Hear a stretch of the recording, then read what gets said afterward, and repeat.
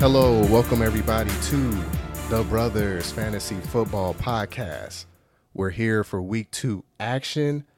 You have your hosts. My name is Derek. I am one of the brothers, and the other host, my brother Daryl. Daryl, what's going on, man? Hey man, feeling good. Week 2 in the books. It was quite a week, man. It was quite a week. I'm ready to dig into this stuff. Absolutely. We have more data points. We got more action.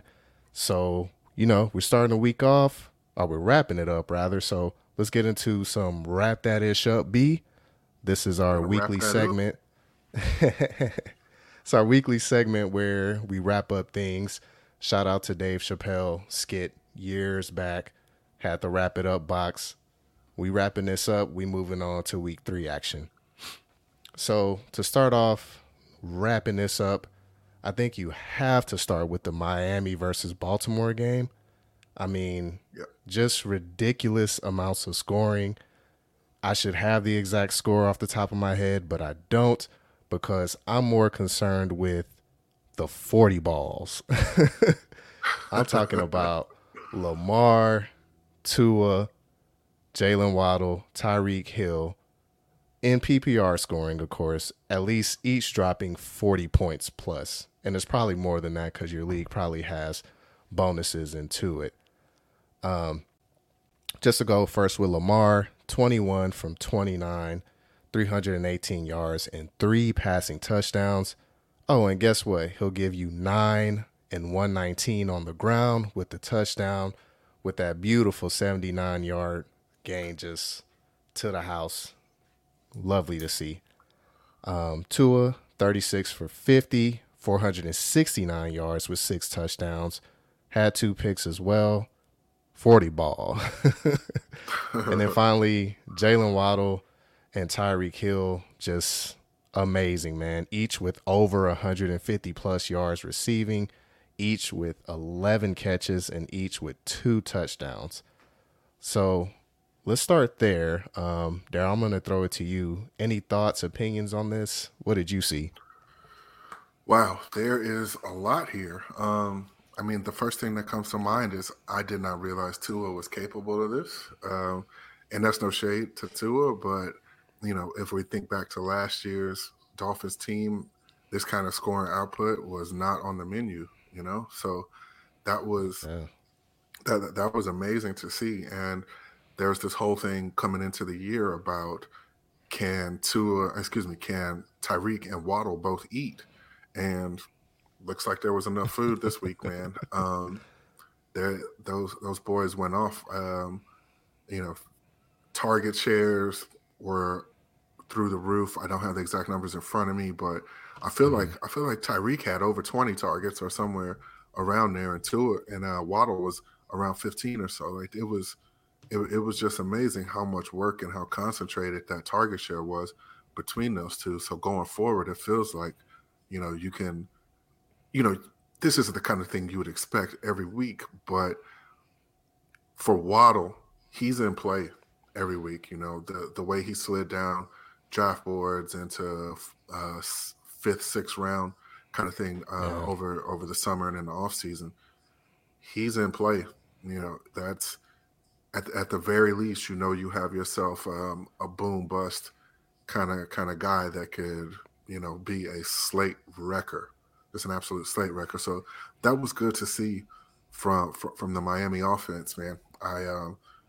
It was my mind was blown. I thought that game was over, going into the 4th quarter.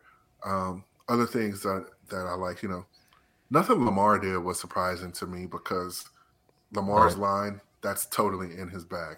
That is something that at the higher end, a higher end Lamar performance, that's exactly what it looks like. It was good to see Rashad Bateman get back on the board with another long tutty.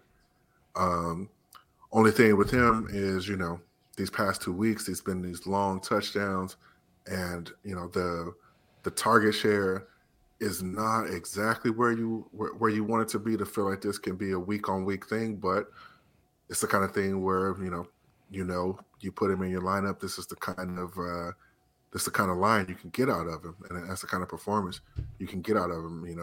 If he's going into your lineup as a wide receiver 2, wide receiver 3, and he puts up that kind of performance, you can send your fantasy opponents to the gulag, man. Like that's that was amazing to see out of him. I was kind of surprised to see the Baltimore defense give it up like that, though. Yeah. From my understanding, they are dealing with some injuries in the secondary, so maybe it's not that that shocking. Plus, plus, why do I keep saying Tua when I want to say Tyreek? Plus Tyreek and Waddle, those boys are speed on speed. So it's maybe the kind of thing where maybe the lesson is with those two on the field, anybody can get it. They catch you slipping, anybody can get it. So like that, those are my my frontline takeaways. I have some backline takeaways I want to get to, but I want to throw it to you. Get your opinions on the matter. Okay. Yeah, so with Waddle, like going back to what you were saying, when drafts came, like he was a 5th, 6th round guy, it's like I was in situations where I was, looking at it and I could have drafted him. And some of the situations I did and some of them I didn't. And the situations I did, he's like the 3rd wide receiver on my team. And like you said, like just having that as a flex just hammer every week. If my other 2 guys are off or slipping, it's just like it's gravy, baby. And then to your point on Bateman, I wanted to get into some of his stats there. Let's see. So 4 for 108 and a touchdown, right?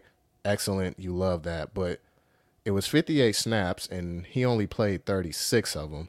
So I don't know if they're just running a bunch of 2 tight end. I didn't watch this game in detail a lot, but, 36 snaps out of, 58 available. It's just kind of like, man, get this man on the field, son. Yeah. But, yeah, that's pretty much all I had on that.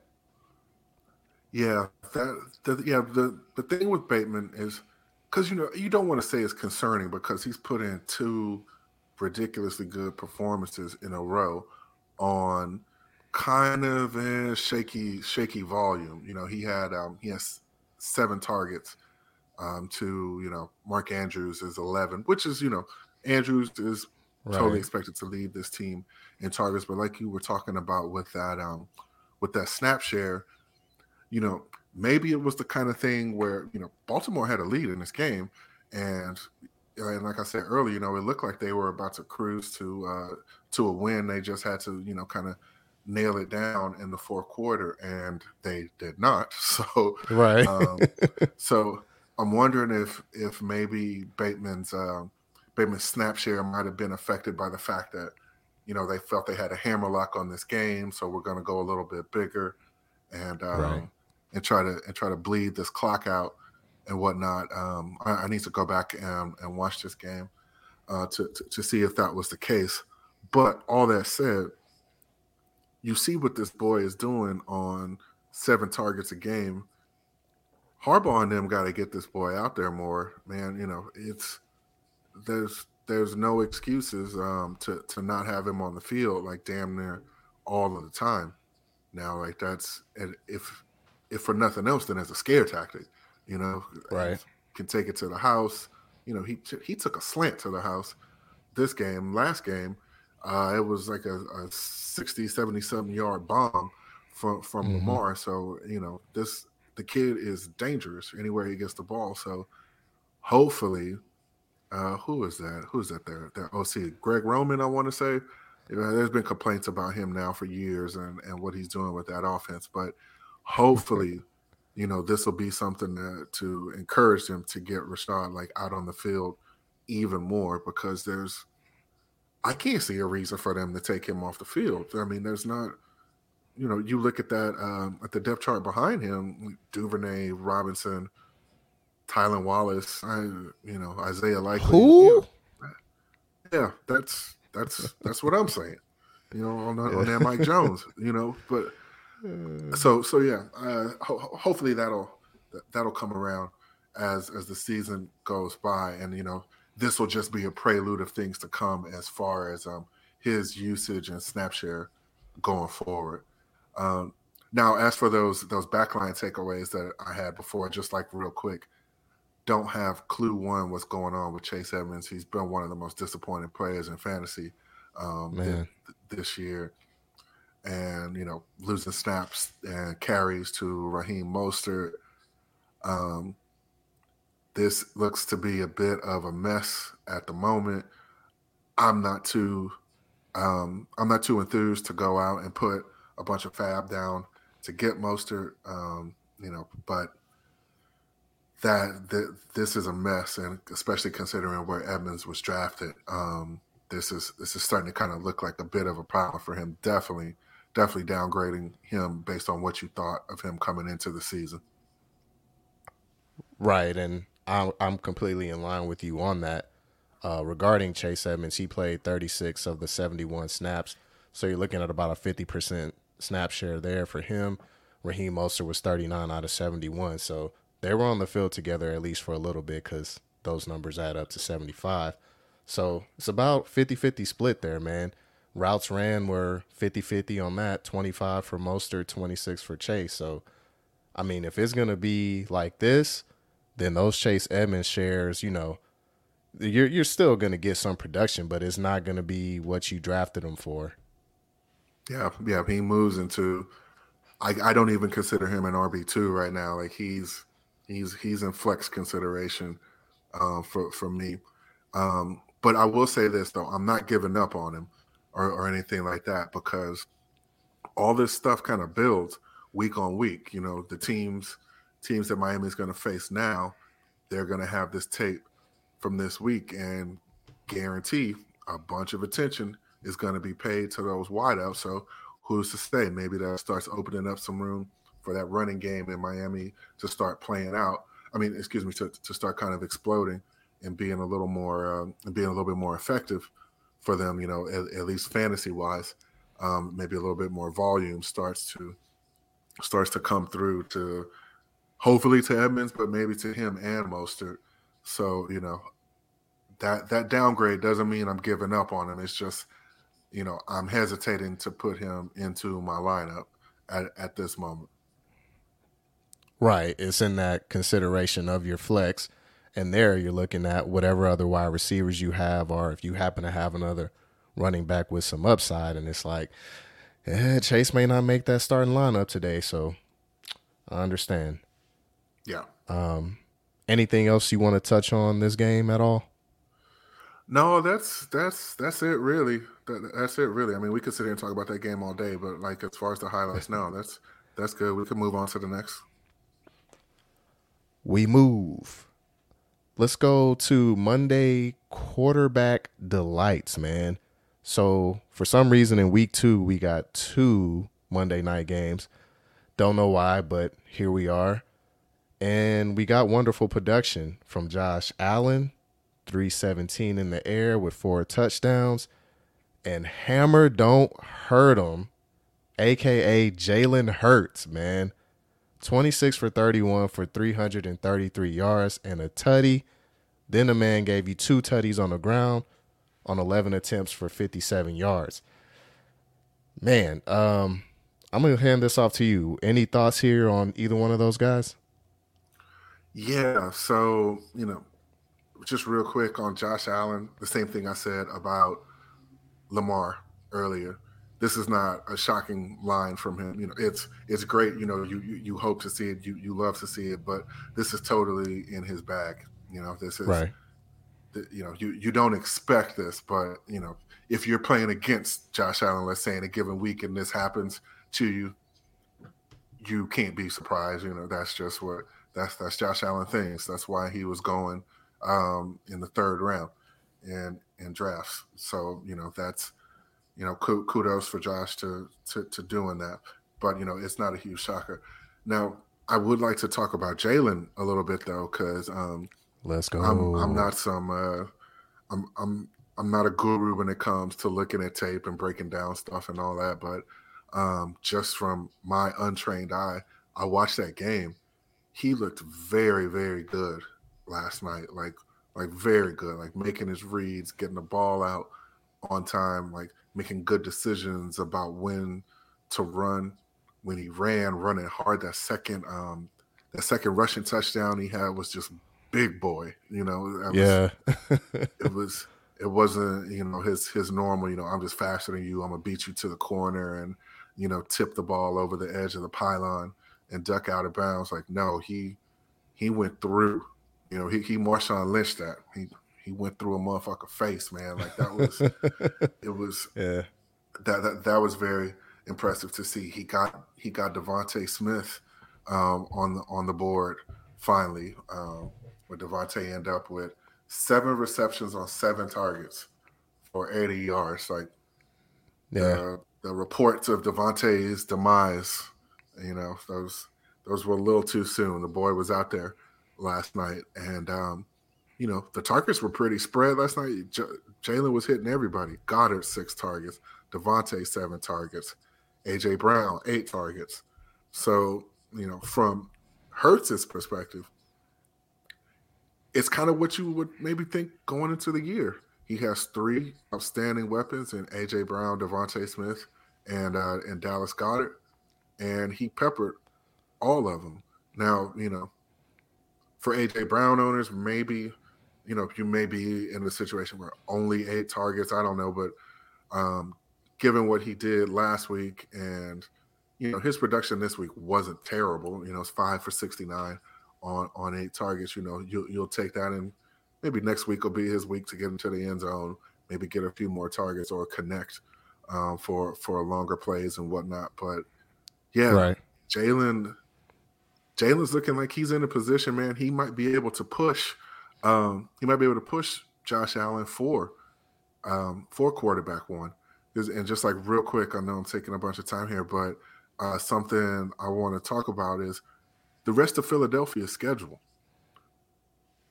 The Commanders, the Jaguars, the Cardinals, Cowboys, Steelers, Texans, Commanders, Colts, Packers, Titans, Giants, Bears, Cowboys, Saints, Giants. These boys are not playing a murderer's row at all. At all. There's sounding like layup lines to me. Yeah, there's a potential for them to, sprint out to just a commanding lead in the in not just in their division, but in the in the NFC overall. So this team is well positioned to do some big things, and given what they did to the Vikings yesterday, Vikings looked pretty good. That week 1 game against the Packers, they packed up the Packers, and for Jalen and them to come out and do what they did last night, man. This team is going to be something. And if Jalen can keep playing like this for fantasy, from a fantasy perspective, I think he has a legit chance to push Josh Allen for that quarterback 1. Yeah, I agree with you on that last statement for sure. He had 90 yards in the first game and a touchdown running, and now he comes back with 2 touchdowns. It's just like, man, that dude's just a handful. But from the perspective of like, if you owned any Philly wide receiver or receiving individual, you left that game feeling fine because everybody ate. Everybody got looks, you know what I'm saying, between, like you said, Goddard, Smith, and A.J. Brown. Now, of course, Jalen had the 2 touchdowns, but if, say, one of those touchdowns goes to A.J. Brown or Devonta or, Dallas Goddard, you're made in the shade. And the 1 passing touchdown ended up going to the one guy nobody really owns in fantasy. But, if you have any pass catchers in Philly, you're feeling fine, in my opinion. Oh, yeah. Yeah, this offense looks like it's set up to hum for the rest of the year. And, we're saying this in week 2, injuries and other teams getting better and whatnot, it's hard to say. But like if you're just looking at today, looking at the rest of their schedule, it's wheels up. It's wheels up in Philly to me.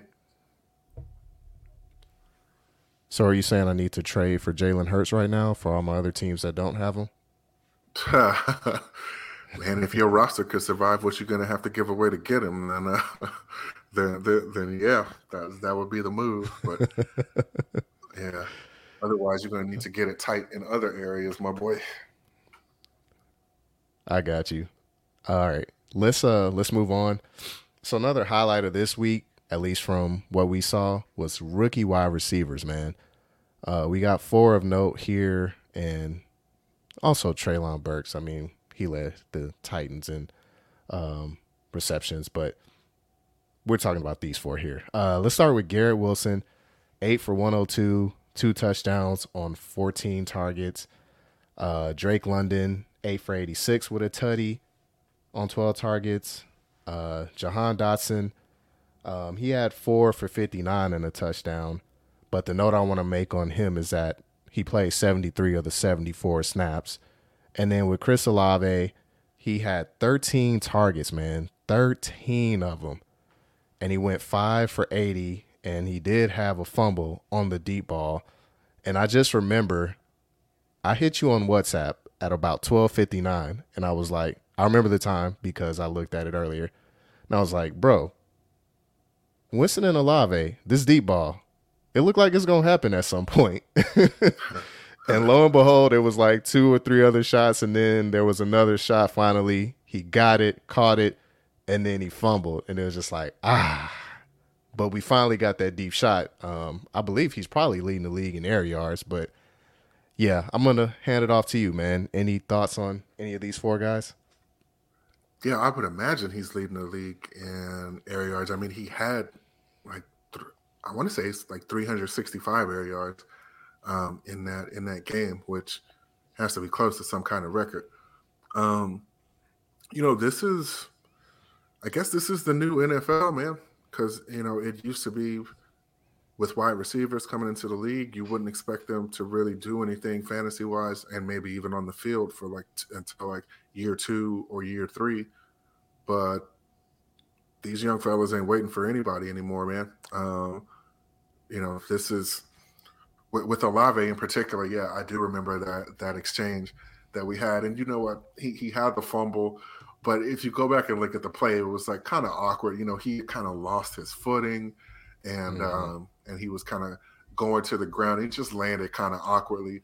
And the thing is, he had burned his defender so badly that when he had that awkward landing, if his defender had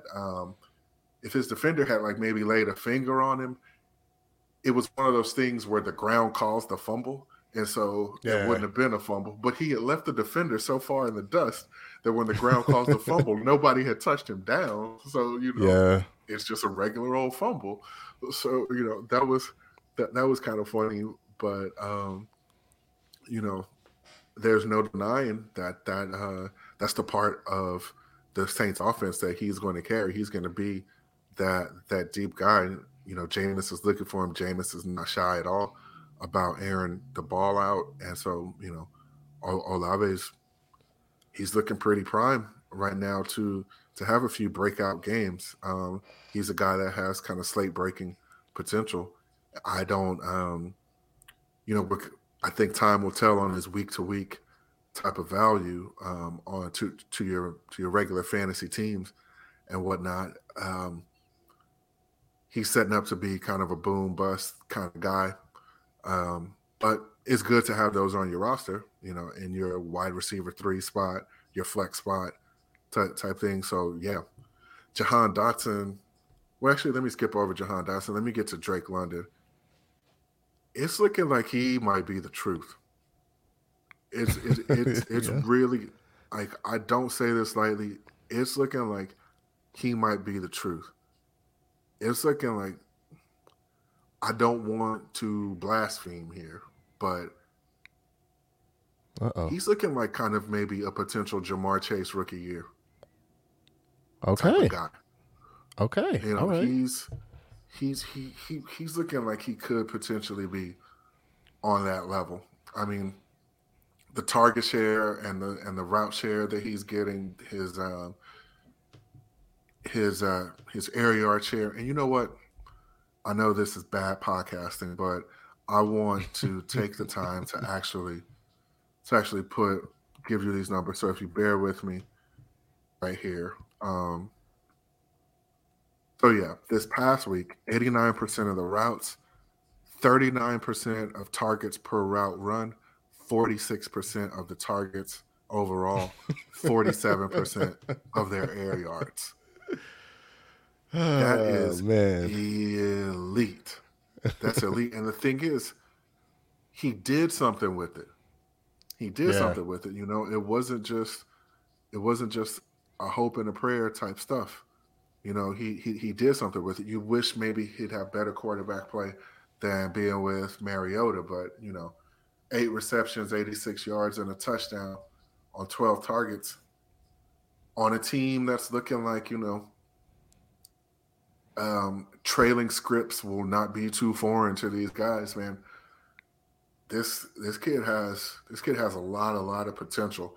And I know he's one of the guys that coming into one of the rookies that coming into the year. Matt Harmon absolutely loved with his reception perception, Yeah. scouting and whatnot. So it's looking like wheels up for him. I don't know how easy he would be to acquire via trade. It goes without saying if he's sitting on your waiver wires, which he absolutely should not be. If he's sitting on your waiver wires, you might need to be looking for a more competitive league. But Right. There's no way he's on the waiver wire in any league we're in, yeah, man. but yeah, if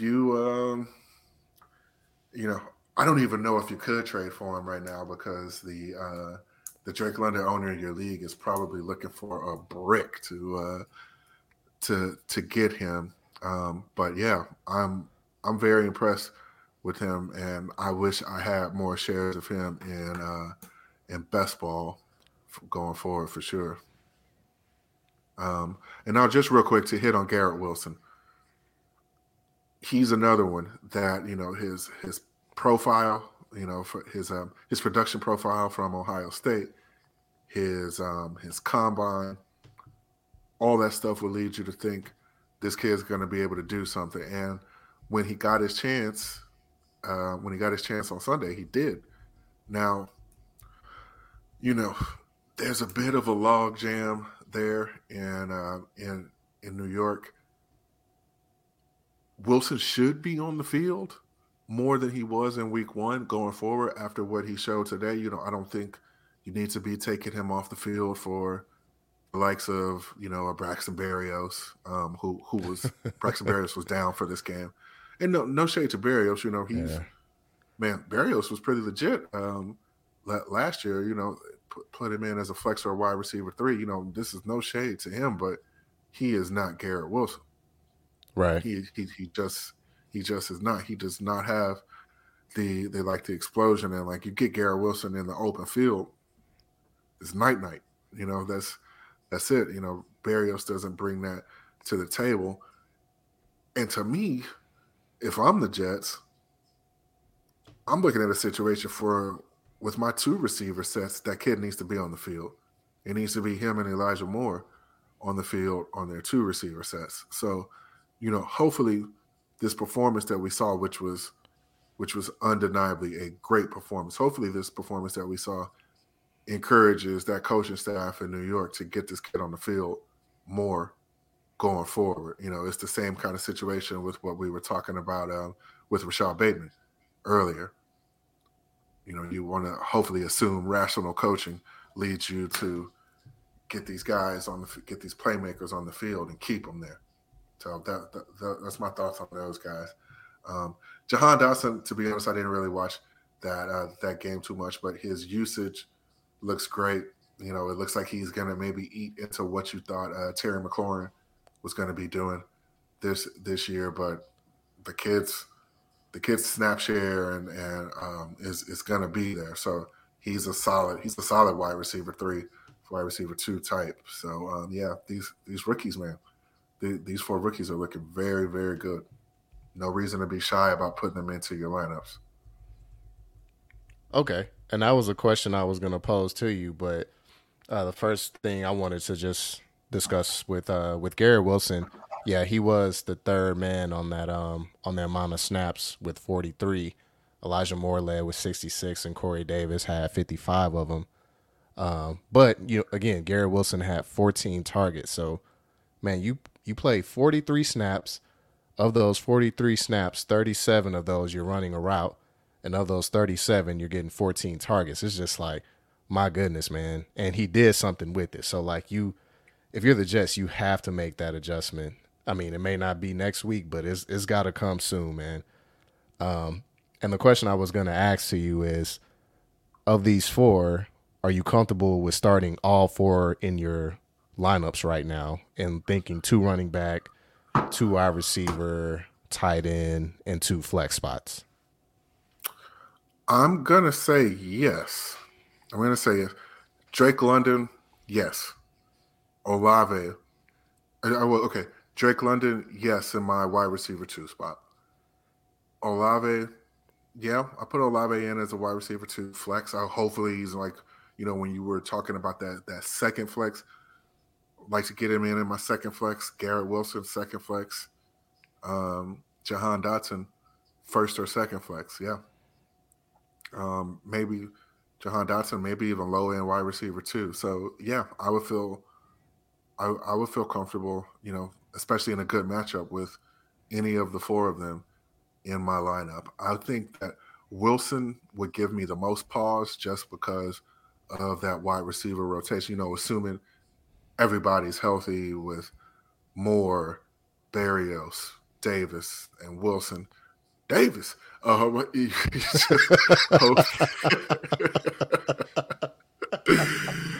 out Coach stupid, man.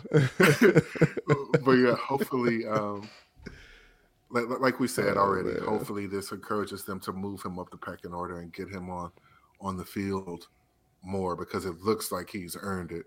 Not to mention you drafted the guy in the first round.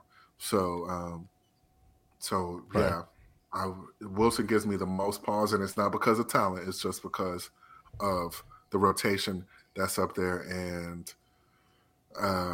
yeah, I just haven't seen that coaching staff. They don't seem like maybe the sharpest bunch to me, but I could be wrong. I have not watched a whole lot of Jets football, so let me not baselessly slander folks out here. Yeah, don't do that, man.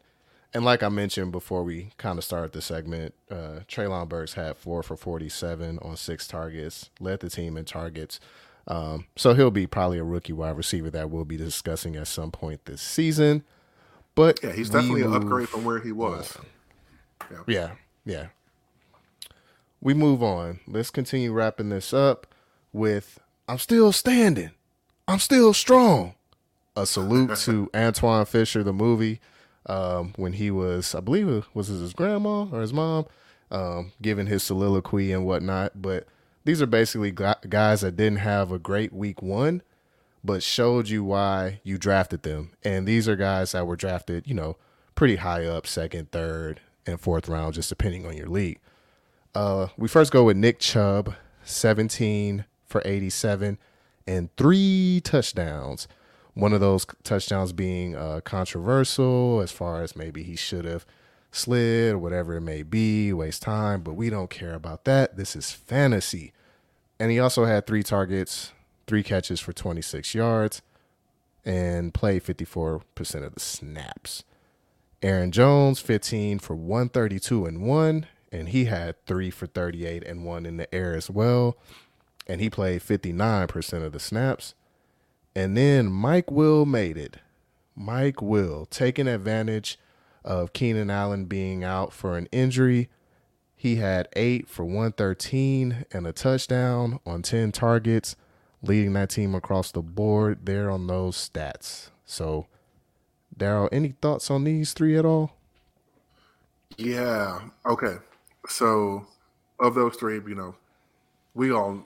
they were all drafted relatively high, all expected to produce coming into this year. I think the one who is the most wheels up of all those 3 guys that you mentioned is Aaron Jones, because we saw this, we had heard this talk, and we hear teams talk about, we need to get both of these running backs in the game at the same time. That's the thing with the Cowboys with talking about getting Pollard and Zeke on the field at the same time. And, same thing with Right. Green Bay. But what we saw with Green Bay is like they actually made it work. It actually looked pretty damn good with Jones and Dillon on the field at the same time. And so, it's kind of reminiscent of last year with this start with Green Bay. They went out last year. I want to say it was the Saints that rolled them up to start last year. Yeah, And, put them boys in a blender. yeah. The same way that that Minnesota did to them last week. And then what happened? They came out and they're like, okay, time to play. And maybe that has something to do with the fact that I think the Packers coaches don't play their starters during the preseason. So maybe that's something there. Maybe that's something to look into next season. Well, if Aaron Rodgers will be back next season. If he's not, then, well, I don't even know what to do with these Green Bay dudes. But anyway, talking about this year, that two-back approach between Jones and Dillon looked really, really good. It looks like something they can work with, and it's something that'll be necessary given that that wide receiver room is not the most impressive thing you've ever seen. So,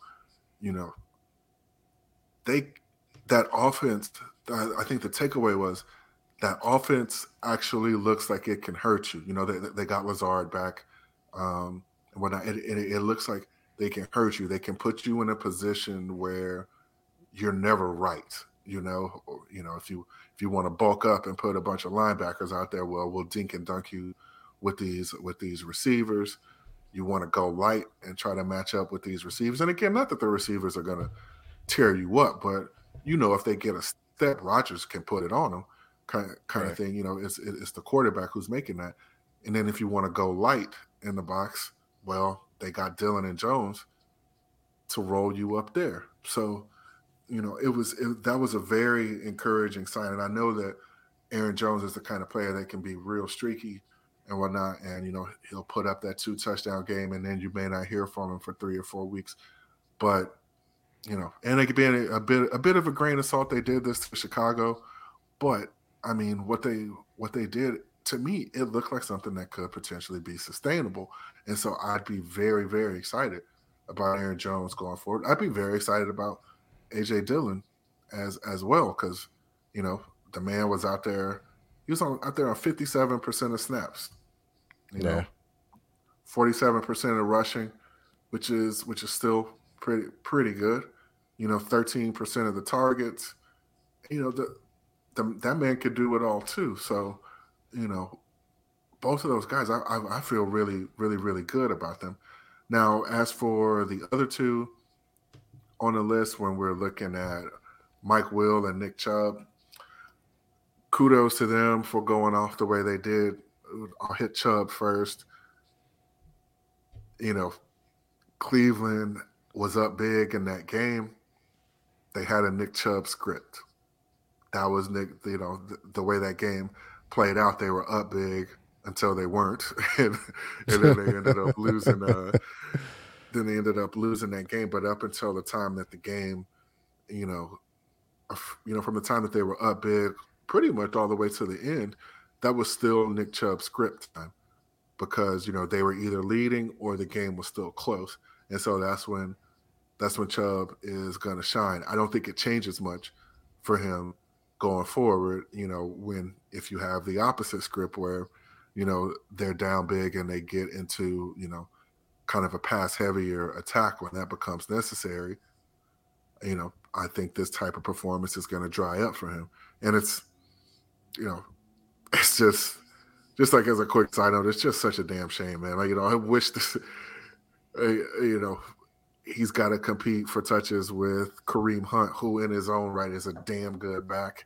And it's like on pretty much 31 other teams, or, maybe not exactly 31, right, but near 31 other teams, Chubb would be just this all-world, you giving him McCaffrey or Saquon's workload, and the guy would just explode. But it just so happens that he plays with one of the best 12, 13, 14 backs in the league, and so that split and that situation is what it is. So, excuse me, you caught them on a good game script. Good for Nick Chubb.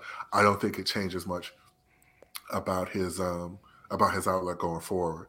As for Mike Williams, you know, he is totally capable of this. I guess the same kind of thing with Nick Chubb. He's totally capable of this, but as you know, Keenan Allen was out, and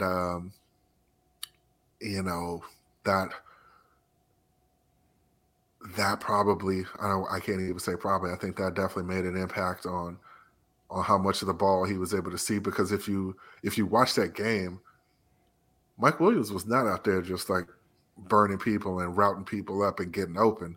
He was out there winning a bunch of contested balls, and it's good to see that Herbert has that kind of faith in him. So that, in the times when it becomes necessary, we know that Herbert will go to him.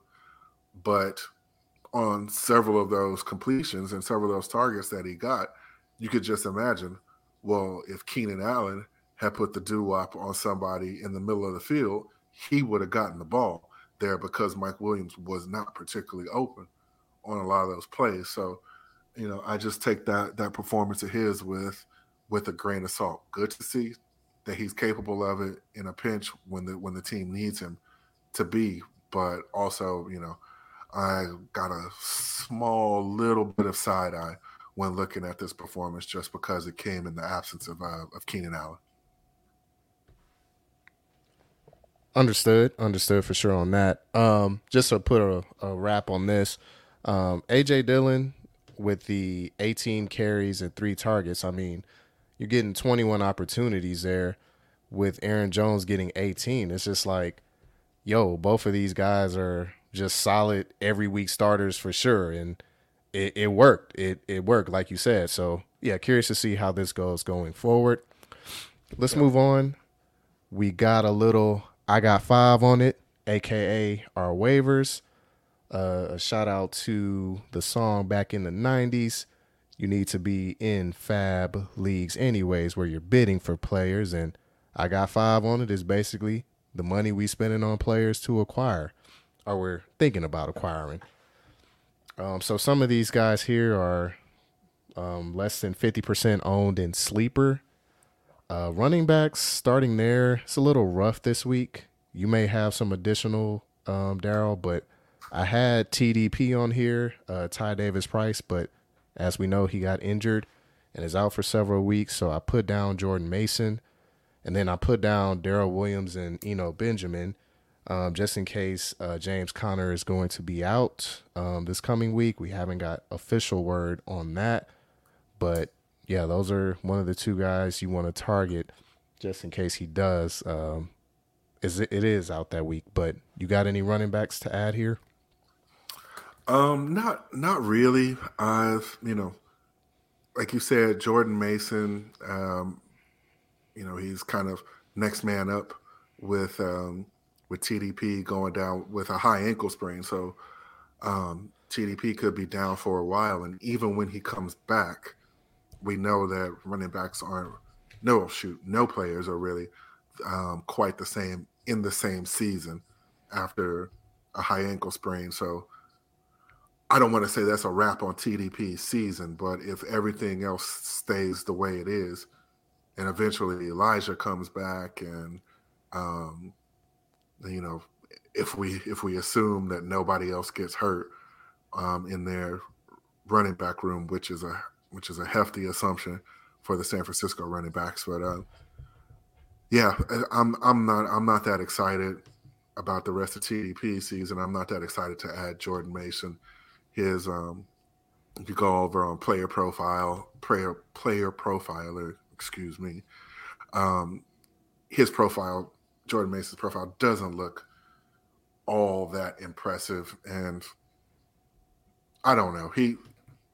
I wouldn't blow a whole lot of fab, but you know what? Just in general, just overarching this week, and as far as your fab situation goes, I don't, unless some true studs are out on your waiver wires. This doesn't seem like a week to be blowing a whole bunch on fab to me. We'll get into other positions going forward, but this isn't one of those weeks where some stud running back went down and his immediate 1-for-1 backup is on. This is like some nibble at the margins kind of things. Only thing I would say is regarding the 49ers backfield is good old Marlon Mack just got called up from the practice squad. Maybe he's a stash like down at the end of your bench, just in case. But I mean, I know he was cut from the Texans. Was he cut from Baltimore, or did he just go up there to talk to him? Either way, he didn't stick in Baltimore, and the 49ers are like his third team already this year. So even if you do put him on your roster, I wouldn't hold out much hope. That's more of a wait and see how things play out. But as far as the waiver wire goes and running back this week, I'm just not really too excited about anything that's out there. Yeah, when I was going through the sheet and you were as well, it's just kind of like, I don't know. Yeah. But wide receivers, we move. Put on here, Greg Dortch had a decent game this past week. With the suspension to Mike Evans, either Brashad Perriman or Russell Gage, potential options. And also I added Sterling Shepard as well. He led in targets with the Giants. And then I also will add Josh Palmer. He came in at 43% owned, still on Sleeper, so I'll just add him on there as well. Thoughts on those guys and anyone else? Yeah. Oh, you know what I would say? Going back to the running backs, I forgot to mention Raheem Mostert. If for some reason he was available in your league, that's definitely a pickup that you want to be making. We talked about him and Chase Edmonds earlier, and if anything, you could say his arrow was pointed up and Chase Edmonds is pointed down a little bit based on last week's usage. But I think he's certainly deserving, not for a whole bunch of fab, but I think he's certainly deserving of a spot on your roster just to see how these things, how that backfield shakes out. And the thing with him and Chase Edmonds too is like both of them have a propensity towards injury. So, if one or the other goes down, then the other one should, you would think should have a decent amount of value going forward. So, I don't think it could hurt to throw a little bit at Mostert. The Josh Palmer pickup that you mentioned. Oh, I'm sorry. Yeah, go ahead. No, I was just saying solid on that. Oh, okay. Yeah. Yeah. The Josh Palmer pickup. Yeah. I think that's I think that's a solid pickup. I don't know that you're picking him up to immediately plug him into your lineup, especially if Keenan Allen comes back. But he'd be a guy that I certainly hold and see. I would also like to add to the list Ashton Dulin. Okay. I think that he's making a push to be that wide receiver too on the Colts. This past week, with Michael Pittman out, granted, 22% of the target shares, 69% of the routes, 30% of the air yards. He's already beating, Paris Campbell was out there last week. Paris Campbell played 86% of the snaps. Paris Campbell had 4% of the targets. Yeah. Ashton Dulin might, it's looking like, he might be. And, the week before, Paris Campbell was out there for 82% of the routes and got a 9% target share. So, when Dulin was at 13% last week. So, Dulin is another one to maybe, if that offense is to go somewhere, like somebody is going to need to step up. Alec Pierce was out as well with a concussion, I want to say, but it's not like he lit the world up in week one, and he dropped a for sure touchdown in week one as well. So, I don't think it could hurt to put some chips on Ashton Dulin as well. Will you be itching to get him into your lineup the first week he's off the waiver wire and on your roster? Probably not, but he's certainly a hold and see how this goes type of guy. I would not be mad at anybody for doing that for for a minimal fab bid. For a minimal fab bid. Man, can't talk to that. Ooh. Yeah. Tongue twister there. Let's go tight ends here. Put down Evan Ingram, Logan Thomas, Tyler Conklin, and Hayden Hurst. I'll go real quickly on Evan Ingram. I just had the info up and it went ghost on me, but it's back. So yeah, he was out there 49 of the 71 snaps with the Jags this past week, but he had 8 targets and he led the team in targets, which is surprising. But I think this is somebody that you need to add, especially if you're in the Cole Kmet sweepstakes and you're ready to get rid of him. I think Ingram can be a guy that you can add to your roster, and he maybe go out there get you 5 or 6 for 49, but you can live with that. Thoughts on these guys? Yeah, absolutely. Evan Ingram, he's a guy I put some money down on, especially if you're hurting at tight end. I'd put 10, 15, 20% of my fab. Depending on your league, and you got to know your league mates and how hammer droppy they are as far as spending early fab. Like as a for instance, in Derek and I's fantasy league, one of the other managers put down 25% of his fab to pick up Taysom Hill. Taysom, is that his name? Taysom Hill? Yeah, it's Taysom Hill. Okay. Why was I spacing on his last name? Yeah, put down 25% of his fab on Taysom Hill. So Holy jeez. Just know your league. But these past 2 weeks, week 1, Evan Ingram out there for 80% of the snaps. Week 2, 85% of the snaps. His target share went up from 11% to 27% this past week. So it's looking like, they want him to be a piece of this offense. And it makes sense because behind Christian Kirk, everybody else is either unproven or old. Marvin Jones is, I want to say, 33. And there's no shade to Marvin. Man, in his day, Marvin Jones was like a mid-round beast. Like you pick up Marvin Jones in the 7th, 8th round, and you'd be happy flexing him or putting him in your wide receiver 2 spot, especially during bye weeks. So no shade to the underrated legend Marvin Jones, but he's not the same guy anymore. Zay Jones as well. Zay Jones is a guy I wouldn't mind having on the end of my bench for little to no fab as well, just because he's out there a lot. And that's one of the key things to fantasy production. Are you on the field? Right. But anyway, I'm getting too far afield. But yeah, that is a team that is in need of a second target behind the beastie Christian Kirk. So, Evan Ingram should be on your radar, and he should be a guy you should throw some money behind. He's getting the type of usage that tight end ones get. So, yeah, I wouldn't be shy about going after him. Another guy I'd like to mention, circle back to a couple guys. One guy from last week, Tyler Higbee.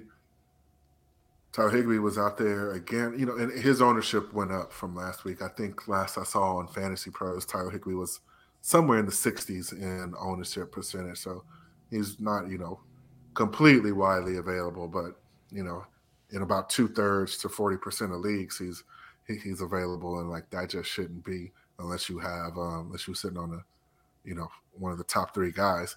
But anyway, again, out there for 90+% of routes.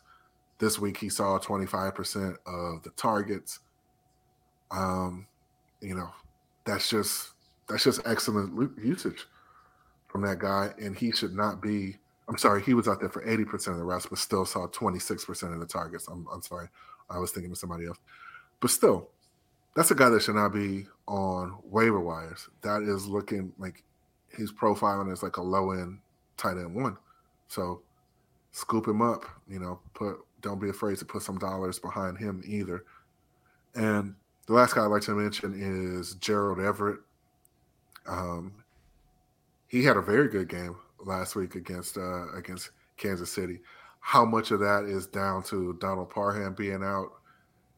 Not quite sure, but as long as Parham is injured, I think Parham may be out this upcoming week. Gerald Everett is a good add as well, to my mind. Got you. Yeah, good mentions on those guys. The only other guy I'll mention, and I didn't list it on here, if you're in need, Irv Smith. I mean, looks like his snap rate is going up. He did have a touchdown this week, so just another deep dive as well. But the other guys that we mentioned, I kind of like them above Irv Smith. And Irv Smith could have had an even bigger day because he dropped a wide open pass that he might have taken to the house last night. At the very least, he would have. I think there was maybe like 20 or so air yards on the pass, and then if he had caught it, he would have gained another 20 yards at least on of yak yardage. So he left a good anywhere between 4 and 10 points on the field last night with that drop. So from whatever you saw from his night last night, from whatever you see in his box score and his fantasy score, just add another 4 to 10 points to that, and he could have had a really super excellent week this past week. Right. So yeah, I think he's a good add as well. And finally, we are here to quarterbacks. There are probably people out here like myself that are in dire need of a quarterback, with Trey Lance going down and being out for the season with the ankle injury. And so earlier today, you had texted me talking about a quarterback, and I'm going to turn it over to you because I got to hear this. Right. So, yeah, I said it. I'm gonna stand by it. I'm gonna say it with my chest. I think Marcus Mariota will be a good streamer this upcoming week. They go and they play the Seahawks, who have not been playing very good defense at all this year. They looked okay against Denver. They didn't look particularly great against San Francisco this past week. PFF has them rated as like one of the 3 or 4 worst pass defenses in the league. And then you add on to the fact with Mariota that he has that rushing upside to him. I think as a guy that you could get off the waiver wire for basically free. I think he's a good stopgap streaming option this week. We talked earlier about Drake London. I really do believe that Drake London is, I believe he has I'm him potential. So, he has that target. Kyle Pitts, we haven't talked too much about him today, but Kyle Pitts is still that dude. Kyle Pitts is still out there. I think he's out there for like 90% of the routes and whatnot. And we've seen in weeks 1 and 2 that tight ends have made some pretty big plays against this Seattle defense. So on top of Mariota having Kyle Pitts as a good weapon to throw to, this could be a week where we see Kyle Pitts finally get off the schneid and actually start making some noise in the 2022 season. So yeah, I'm all in on Mariota as a streaming option this week, especially for those of us who, because I lost Trey Lance in another managed league as well. So yeah, I really like Mariota this week. I'm not against it, but I think there are other options out there. And while I'm saying that, I'm thinking of the other options, and it's kind of like, man, they're all in that same bucket. So, but yeah, Jared Goff, he will be getting Minnesota. We just saw Minnesota's defense get carved up by Jalen Hurts. Granted, it was a good amount by his legs, but we did see the wide receiver. Yeah, the threat of his legs too. We did see the receiving options eat there. And then, well, Jameis Winston is technically over 50%, but then there's also Jimmy G there. And I don't know about that as a solution long term, but I mean, it's it's an option for sure. I would also mention Carson Wentz. He is over 50% owned in sleeper though. So yeah, those are kind of five guys there. Did you want to touch on any of those guys? Pause. Um, yeah, I just okay. I want to talk about Jimmy G, but just in the context of him being a fill-in for Trey Lance. The thing, obviously the thing that had Trey Lance being taken anywhere from like sixth round to around 10th, 11th round is that rushing upside, Right. and obviously Jimmy G does not have that in his bag, and we've seen Jimmy. His if you roll with Jimmy G as a streamer, I think that's a pure like floor play. He may get you two touchdowns, two passing touchdowns. They got who they have. They have Denver Yeah, this week. I Denver. want to Yeah, say. in Denver. The Denver defense that's not a you know if you throw out that first half against Seattle when they made Geno Smith look like Joe Montana. This defense has been playing really well, man. Their PFF has them overall rated as the number 8 defense. So I think Jimmy's fine. I'm just not excited to play him against Denver, and I don't. Let me see where that game, and that game's in Denver.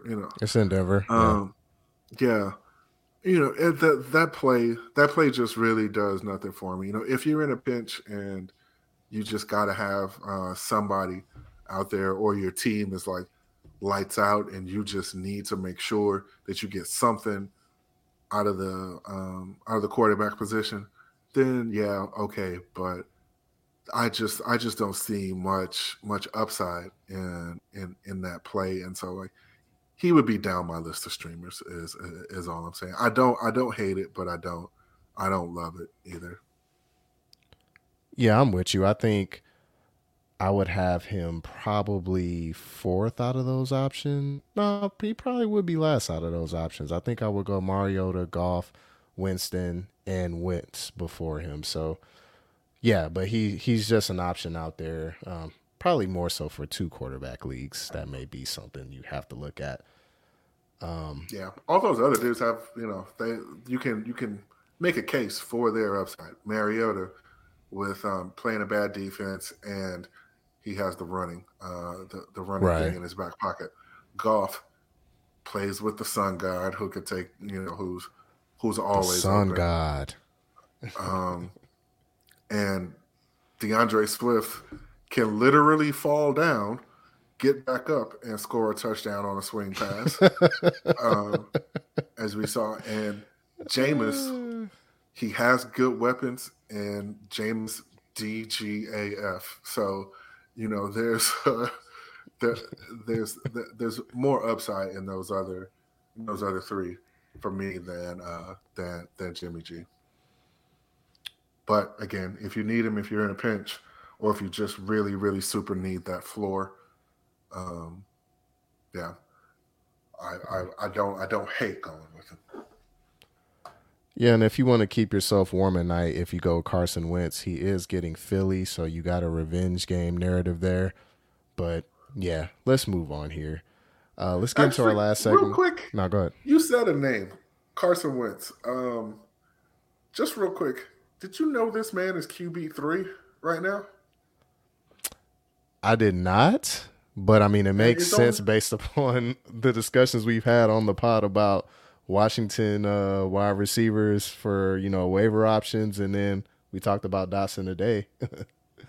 yeah, yeah. This man is QB3 right now. Like something's going on. Something's going on in Washington. At least fantasy wise. At least fantasy wise. So if Carson Wentz Carson wasn't on the list, but he's one of those. If he's on your waiver wire, you need to have him scooped up. Like if you pick him up, you could probably stop. And the way he's been going so far, you pick him up with an eye towards I don't need to stream anymore. These other guys we mentioned, except Goff, I'd be fine. Like, I think I can make a go of it with Goff as my QB1. I wouldn't love it, but anyway, yeah. If Wentz is out there, by all means, I'd pick him up over all four of the guys we mentioned today. So, yeah, just a quick aside. Yeah, and then since you had that aside, he's had over 40 attempts in both of those games. So, yeah, they're chunking that thing. But, yeah, we move. Last segment, we get into a little DBB, a.k.a. the Brothers Battle. As mentioned, we are brothers. We like to compete. One of the competitions that we have is a bet contest where basically we're betting either the spread or the over-under for every game of the season. We're putting it in a spreadsheet, and then the winner gets bragging rights and also a nice dinner. So let's get into this week. It's a very good week for both of us. First, we'll highlight somebody didn't get their Thursday pick in on time. I'm not going to say any names, but it rhymes with Errol. Which, by the way, do you know who you would have went with there or what side you would have went? I would have gone KC. Okay. Well, it worked out for you. And I would have missed it. I would have either gone KC or gone the under.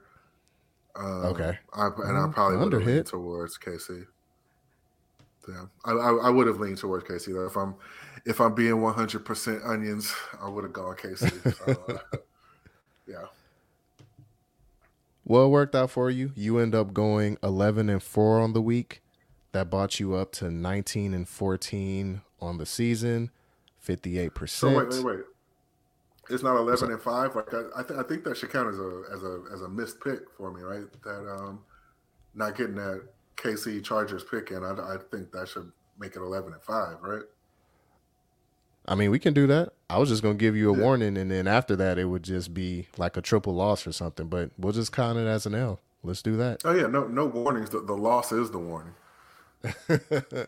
Got you. So 19-15 then brings you at 55.9%, so 56%. I went 10-6 again, so I'm sitting at a hefty 20-12, 63% going. Flipping over to our week 2 sheet there. Is there anything that you wanted to discuss betting wise to highlight here? I just wish I had actually gone to the window and bet some of these and bet these games. Man. Because if we just look at the ones that I did pick, 11-4, like, whoa, that would have made some money. I look back and I don't know what the hell I was thinking with New England, and I took the over in New England versus Pittsburgh, and the our sheet we had it at over 40, and I just don't know what the hell I was thinking taking the over in that game. If anything, that's a game where you take a side, because you can't really count on any of those offenses. Basically, I'll say this. The only way that game was going over was with at least one defensive touchdown and or special teams touchdown. And so that was a very, very thin play that I should have known better than to do that. I look at that and I just don't know where the hell my head was at. Also, I guess, going into last week, I guess in the lead up to the games, that Washington-Detroit game, I took the under on that, and yeah, I don't looking back on it, like process wise, I don't think that was a terrible pick. But like going forward, you know, Detroit, they're looking like they're going to put up points and they're going to give up points. So, Right. so yeah, they're just going to be all kinds of fun this year. Fun to watch, fun to bet in manageable amounts. Right. Fun for fantasy. That team just kind of brings it all. So unless I see something egregious, I'm gonna be skeptical about Detroit unders going forward. It's just that was a fun ass game. That game with them and Washington. So who would have thought? Who would have thought? But yeah, those two stick out. Not me. Stick out the most. Yeah, those two stick out the most.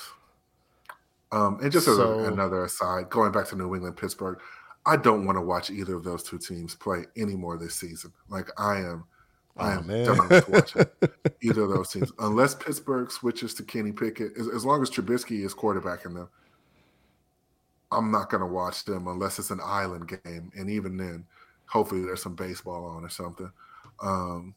And well, I mean, hold on. You speak of that. They have an island game on Thursday against Cincy. You watching or not?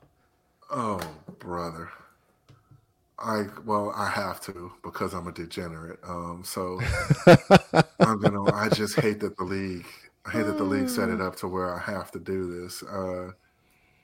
Oh my goodness. You know what? I'll watch that just for Cincy. Pretty much just for Cincy, and because, like I said, I'm a degenerate. I have to. But man, oh man, that Pittsburgh offense is enough to make you claw your eyes out, man. I just don't want to. I really don't want to watch them. But yeah, I'll be there with all the rest of y'all on Thursday. So I got 3 things to go on here. First off, I ended up doing a parlay, money line parlay with Jacksonville and Dallas, and that came out very good for me. I only put basically a half a unit on it, but it still came out quite well. Also on this sheet, we talked about it first, but that Baltimore-Miami game, I went Baltimore, and man, my feet were up. I'm thinking I'm cruising this whole time, and that mug went south on me real quick, man, really quick. And then finally on the Houston and Denver, like that was the first when I made the sheet. That was the first one I was looking at. Like, yeah, that's the under, bro, because I don't have a whole lot of confidence in the Houston offense. I mean, that's my team. I don't have confidence in them. And I felt like Denver was going to boat race us, but it was going to be like, 30 to 10 or something like that. But, I mean, that under was in great shape early and easy. So, yeah, that's all I have for this. I mean, the fact that we both are over 50%, I mean, it's only 2 weeks. This is great. It's starting off good. We'll see how we feel by like week 8 or 9. Yeah, once the books start tightening up those lines and whatnot, yeah, we'll see. But yeah, man, if it keeps going like this, I might like I was telling you via text, I might have to reload that old Bovada account and start sprinkling a few more things. For sure. Before we go, I do want to say shout outs to Detroit, man. First time being a favorite in a while and covering. I love it. Yeah. Good for them. Hashtag good for them. Hey, shout out to Texas too. Two covers in a row, right? That's right. The Houston covers in the building, baby. Who we got next week? Chicago? Shoot. What's that going to be, man? Probably a weird number like 5 or something. Who knows? Yeah, that's probably going to be in that desk. You know what? I have the book up right now. Again, excellent podcasting. So let me see. I feel like it is Chicago -3. So wow. Okay. The home special. Okay. So, Huh. man, Interesting. that's gonna be the worst game of the week, isn't it? Man, I mean, without looking, that probably looks like it. Maybe That's there'll at gonna least be be the some game points that's in Atlanta, Seattle, but that's the worst one. Easy, easy. yeah. That's the game that when you're watching Red Zone, you're gonna be 2 hours into it and you will have seen like maybe one highlight. And you, Oh you you man, forgot it was even going on. yeah. And my apologies earlier. Pittsburgh is playing Cleveland, not Cincinnati. Even worse. But Oh my fair enough, goodness. man. Well, before we get out of here, you got anything? Um, no, man. Week 2 was full of a lot of surprises. There was a lot of other stuff we could have hit on, but yeah, I'm happy the way this season is progressing fantasy wise for me so far, and I'm looking forward to this week 3, trying to keep it going. For sure, man. Same here. Well, hey, thank you guys for listening to the Brothers Fantasy Football Podcast. We will see you guys soon. Take it easy.